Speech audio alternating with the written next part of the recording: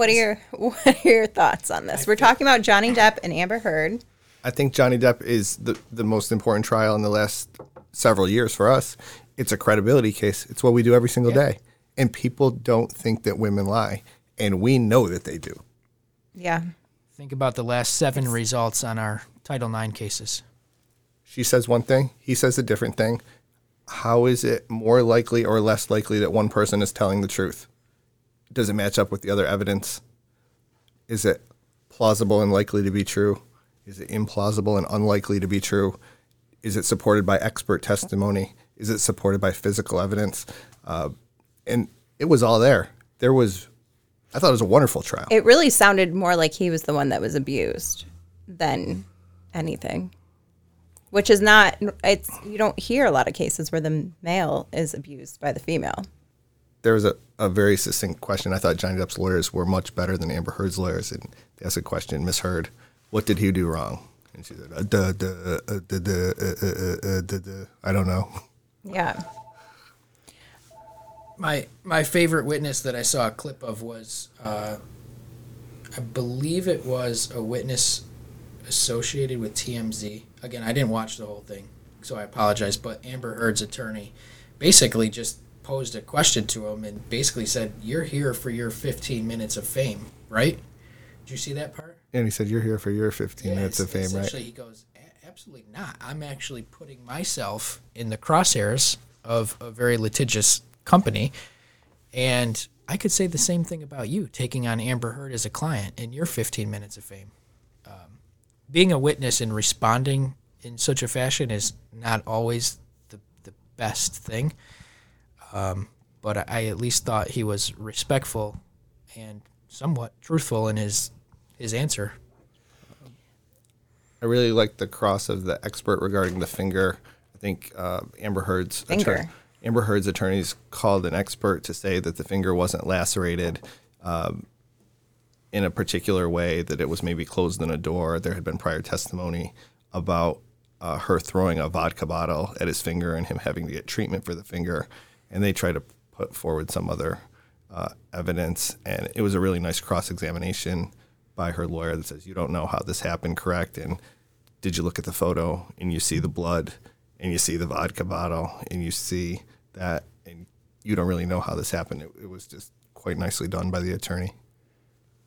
When you are able to effectively cross-examine their expert and cause their own expert to question what they're there to testify about, I don't know that there's any more powerful testimony than that. One side is calling an expert, paying for an expert to be there, to educate the jury on a topic that they believe is helpful to their client. And with a proper cross-examination, if you can completely shut down that expert or get the expert to admit that there may be other possibilities other than what they're testifying about, I think it's brilliant. So disappointments. I was a little disappointed in the summation of Johnny Depp's attorneys. I think the woman read the closing. It's probably the biggest trial she'll ever do, you'd think. Why? You would think the end would be her best performance. Yeah, and she was going so good. She's like basically dating him. What did she call it? She called it Amber Heard's role of a lifetime. Yeah, the content was there. We talk about content, organization, delivery. Content was good. Organization was good. But I didn't think she delivered as good as you were upset that she sat and she read most of it. Yeah. And before that, I had watched some of her cross-examination of some of the witnesses, the same attorney, and she was very good. And I don't think she needed to read it. She did, but and then it's also she very didn't. Stressful. Well, she didn't ask the jury for a verdict either, which I think cuts both ways. They didn't ask the jury for a number, so then the jury comes back, I don't know, and there was the conference at the bench because they didn't fill out the damages portion, and I think that's because the lawyer didn't ask for a number. And my guess is if she would have asked for a bigger number, she would have got a bigger number. It's very stressful to do a closing argument on a very important case, let alone when it's being publicly televised and all over social media. Well, just the extent of Amber's lies and the fact that there was a makeup company to that came in and said, no, this is not true. Like, this makeup palette wasn't even around when you claimed that you used it on your bruises is kind of mind-blowing. The fact that this actually all stemmed through TikTok is also a really interesting factor. The fact that social media played a factor in a current ongoing case trial is kind of cool, right? And millions of dollars. Right. Very famous people. And yeah. Yeah. I mean, at the end of the day, I'm sure they both played a role in their demise, but I definitely think that she defamed him. It was not a healthy relationship. Right. Like, I think they both played a part in having a toxic relationship, but I don't think it needed to go to the extent that it did. Another really interesting thing, kind of what you're saying about the makeup, is we think about what can we prove? This person says this and this person says that. Well, maybe we can't prove that that's true, but we can prove that the makeup didn't exist. And that's just as good as proving that she's not telling the truth. Or you saw the lawyer's fist pump when she said the word Kate Moss, because there had been a pretrial ruling that we're not going to be able to talk about this Kate Moss thing. And by her testifying to that, she did what they call, quote, open the door. Yeah. So she says, I was thinking about Kate Moss. So now Johnny Depp's team is allowed to call Kate Moss as a witness. But it was very short. Did you see it? She was on, it was via Skype or whatever, because she was in London, and they asked her 3 questions, and then that was it. And to me, the questions weren't anything that wasn't already established, like the credibility. I think it was maybe one of the nails in the coffin. Maybe there were more than one, but it was. I did this because of what Johnny had done to Kate Moss. And Kate Moss she's putting that out there. No, this didn't happen. Yeah. That didn't happen. I'm the person who was there. You weren't here. And just to show that she's not credible. Yeah. Right. So, I thought there were a lot of really interesting legal issues and credibility. And I think it's good for our cases where we defend people. And the question is always, why would somebody make this up? We don't know why people make things up. People lie. People have been lying a long time. I mean, I think revenge. People are angry. I mean, in divorce proceedings, people are very emotional, and they hold on to their revenge for a long time sometimes. Different people lie for different reasons. They don't want to look like dumbasses, right? They don't want to admit that they were wrong. Sometimes they believe their own lies. Those are the toughest ones. Well, yeah. And then if she really does have a mental illness, that plays a part in it too. I don't know. Greg's over here on TikTok. He's done with the conversation. Or TMZ, because now we know that those are his favorite things to look into. All right, ready? Greg, entertain me. Be funny. Ready, go. Okay, so it's Friday, happy hour. Greg's got stories. Greg just keeps winning. Full of stories. Well, let me ask you this. What would you do if you were 19 years old, 20 years old, and you make a mistake? Anybody ever make a mistake when they were 19 years old? Everybody. Do something you wish you didn't do when you were 19, Greg? Everybody. Everybody except Greg? Everybody except Greg. Okay. But think back to when you were 19 years old. The stupid things you do without even thinking. Lapses of judgment. Just mistakes. And sometimes those mistakes can result in you getting arrested, criminal convictions, probation, jail, community service, embarrassment, telling your parents, having to get a lawyer, all the things that you should not be worried about when you're 19, you're working, you're going to school. So what do you do? Like, what happens? Well, I can tell you, I just represented an individual who was in those exact shoes, 19 years old, made a mistake. There is no legal defense to this mistake. Like, what mistake? I mean, stealing. You could think of many things. Stealing, petty larceny, shoplifting. Okay. Something that everybody agrees is wrong. Of course. Illegal. Of course. We all agree that. You cannot go to a store and steal. But it happens. Like I said, lapse of judgment, bad decision making, whatever the case may be. You're now in this predicament where you have to tell your parents, you got to go to court, you need to get a lawyer. You're facing consequences that you don't want to think about because at the same time you're in college and you have a final exam coming up and you have a part-time job that you're working 20 hours a week. You don't have time to go to court. You don't have time to hire a lawyer. So we always talk about legal defenses, which is a defense to the charge. Either the charge did not happen the way that the police say it happened, or it was overcharged. Then we talk about moral defenses. Like one of my favorite things that you say, Bob, is you talk about the people that we represent. Most often, we represent good people who make mistakes. We all have family members who have drug problems, drinking problems, problems in their family life. Every once in a while, we come across a case where a bad person does a bad thing, and I think we can all agree bad people that do bad things, there are consequences for that. There are other versions of crimes where good people make mistakes. Yeah. So I have a different way that I kind of say it. I say, is it a good person who did something stupid? Exactly. Or is it an evil person? I said I don't say it as well as you do. Yeah, but you've heard it quite a few times. That's a quote. When you've done a few thousand meetings, you tend to say some of the same things over and over. Yeah, and so in our world, when we talk about, let's just say petty larceny, right? So what happens to a young person charged with shoplifting, petty larceny?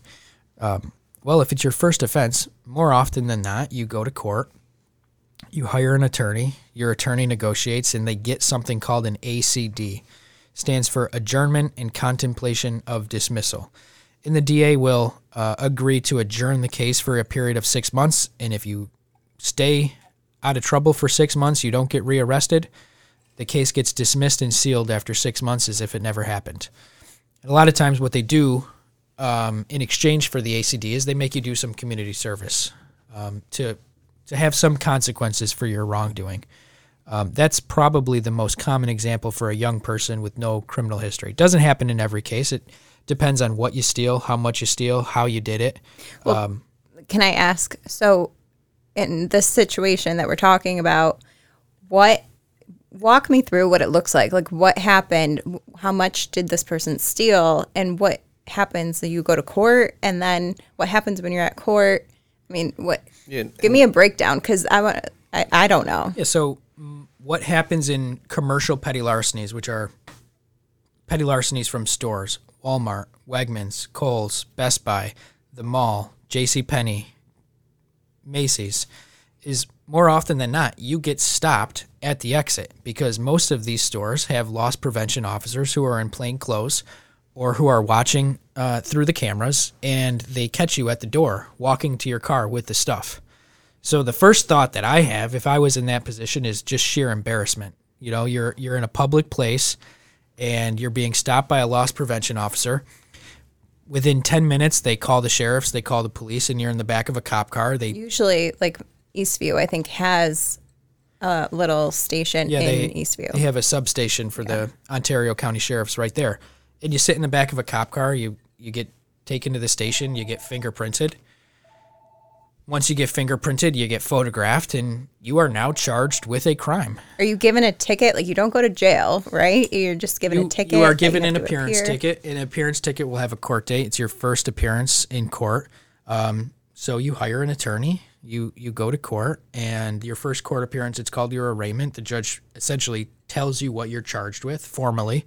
You get the documents from the court, and from then on, your attorney is negotiating with the prosecutor and hopefully getting you the best outcome that you can get. And like I said, when you're in college and you're working a part-time job, yes, you made a mistake, but finding the time to do community service, especially now with COVID going on, there's not as many places that are open.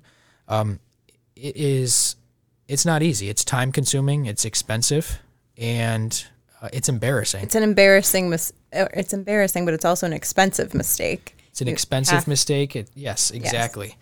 Yes. So today, making this appearance, it was our second appearance. So we had the arraignment, like I talked about, and I negotiated with the DA's office, and we were discussing an adjournment and contemplation of dismissal. The only bad part about an ACD is it stays open for 6 months. So you have an open arrest on your record for 6 months. And that's to make sure that you don't commit any other crimes within that time. Exactly. And during those 6 months, while you're in college, you may be applying for summer internships. You may be graduating and applying for jobs. And to have an open charge on your record for those 6 months might mean that you can't work for the summer, or you got to wait 6 months before you can actually start your real job hunt. So does that come up on a background check while it's pending then? Yes. If the employer that you're applying to performs background checks, it most likely will show up. It definitely will show up if you're getting a background check for a government position or a state position or applying for a nursing license or something like that. It will show up. So using the moral defenses that we talked about, I finally just talked to the DA and said, is it necessary for this particular person in her position in life, is it necessary to wait the 6 months? Like I said, there was a mistake. The mistake has meant a lot to this person, costly mistake, embarrassing mistake. And the DA agreed to just outright dismiss it today based upon our advocacy for the client. Does this person still have to do community service or anything like that? No community service. It was dismissed today. She walked out of court, and the case was dismissed. In an event like that, what are the repercussions when it comes to the store? Are they banned for life, or how does that work? Some stores will issue a trespass notice. Walmart, Wegmans. Von Mar, isn't it? If you ever steal from them, you're done forever. You can't go back there. That may be the case. I'm more familiar with Wegmans and Walmart. They give a trespass notice. I've done a couple of Von Mar. I think it's 2 years usually. Oh, is it? And then what you see, the people come back when they're not supposed to come back, then they charge them with a felony. For entering unlawfully with the intent to commit a crime therein when they steal from the same place twice. And that's a secondary consequence of stealing from a place like Walmart. I'm actually trying to help a former client right now get a trespass notice rescinded from Walmart. And you don't just communicate with the local Walmart store. You got to communicate with corporate Walmart. And we've been fighting this battle for probably 2 to 3 months right now with absolutely no end in sight. There's no response. And like I said before, the person made a mistake. They just want to be able to go to their local Walmart to buy groceries. So we advocated for her. The criminal case in that case was also dismissed. The case is closed. It's been a year and a half, 2 years, and she still can't go to Walmart, and we're trying to rectify that. So what if somebody is a kleptomaniac where they have to steal? Is that something where then if they get caught, then they go through a counseling service of some sort? Is there anything like that? I mean, possibly. I don't think you can have a diagnosis that allows you to commit crimes. Can I? I'm a criminal defense I don't know, lawyer, but I thought a kleptomaniac is a real mental illness or something like that. What if somebody has a mental illness that forces them to kill people? Is that okay? I'm a serial killer because that's my mental illness? No, I'm just wondering what the different repercussions are. Is there counseling? That's what I'm saying. Generally jail speaking, time. I don't know, but every case is different. Maybe you can provide some sort of if it's records. A third offense or something. Generally speaking, you're not going to get an ACD the second time around. Your consequences are going to be more significant, and on the third time, it'll be more significant, and so on and so forth. And eventually, you're going to end up with 3 to 4 criminal convictions and probably some jail time. It happens. Sometimes people learn their lessons. Sometimes people don't. So the moral of the story is don't steal, because then you have to hire an attorney and do all this stuff. I think it's more of the embarrassing. Plus, it's not right. And expensive. Yeah, and it's not right. But like I said, people make mistakes. So. Well, one for the books today.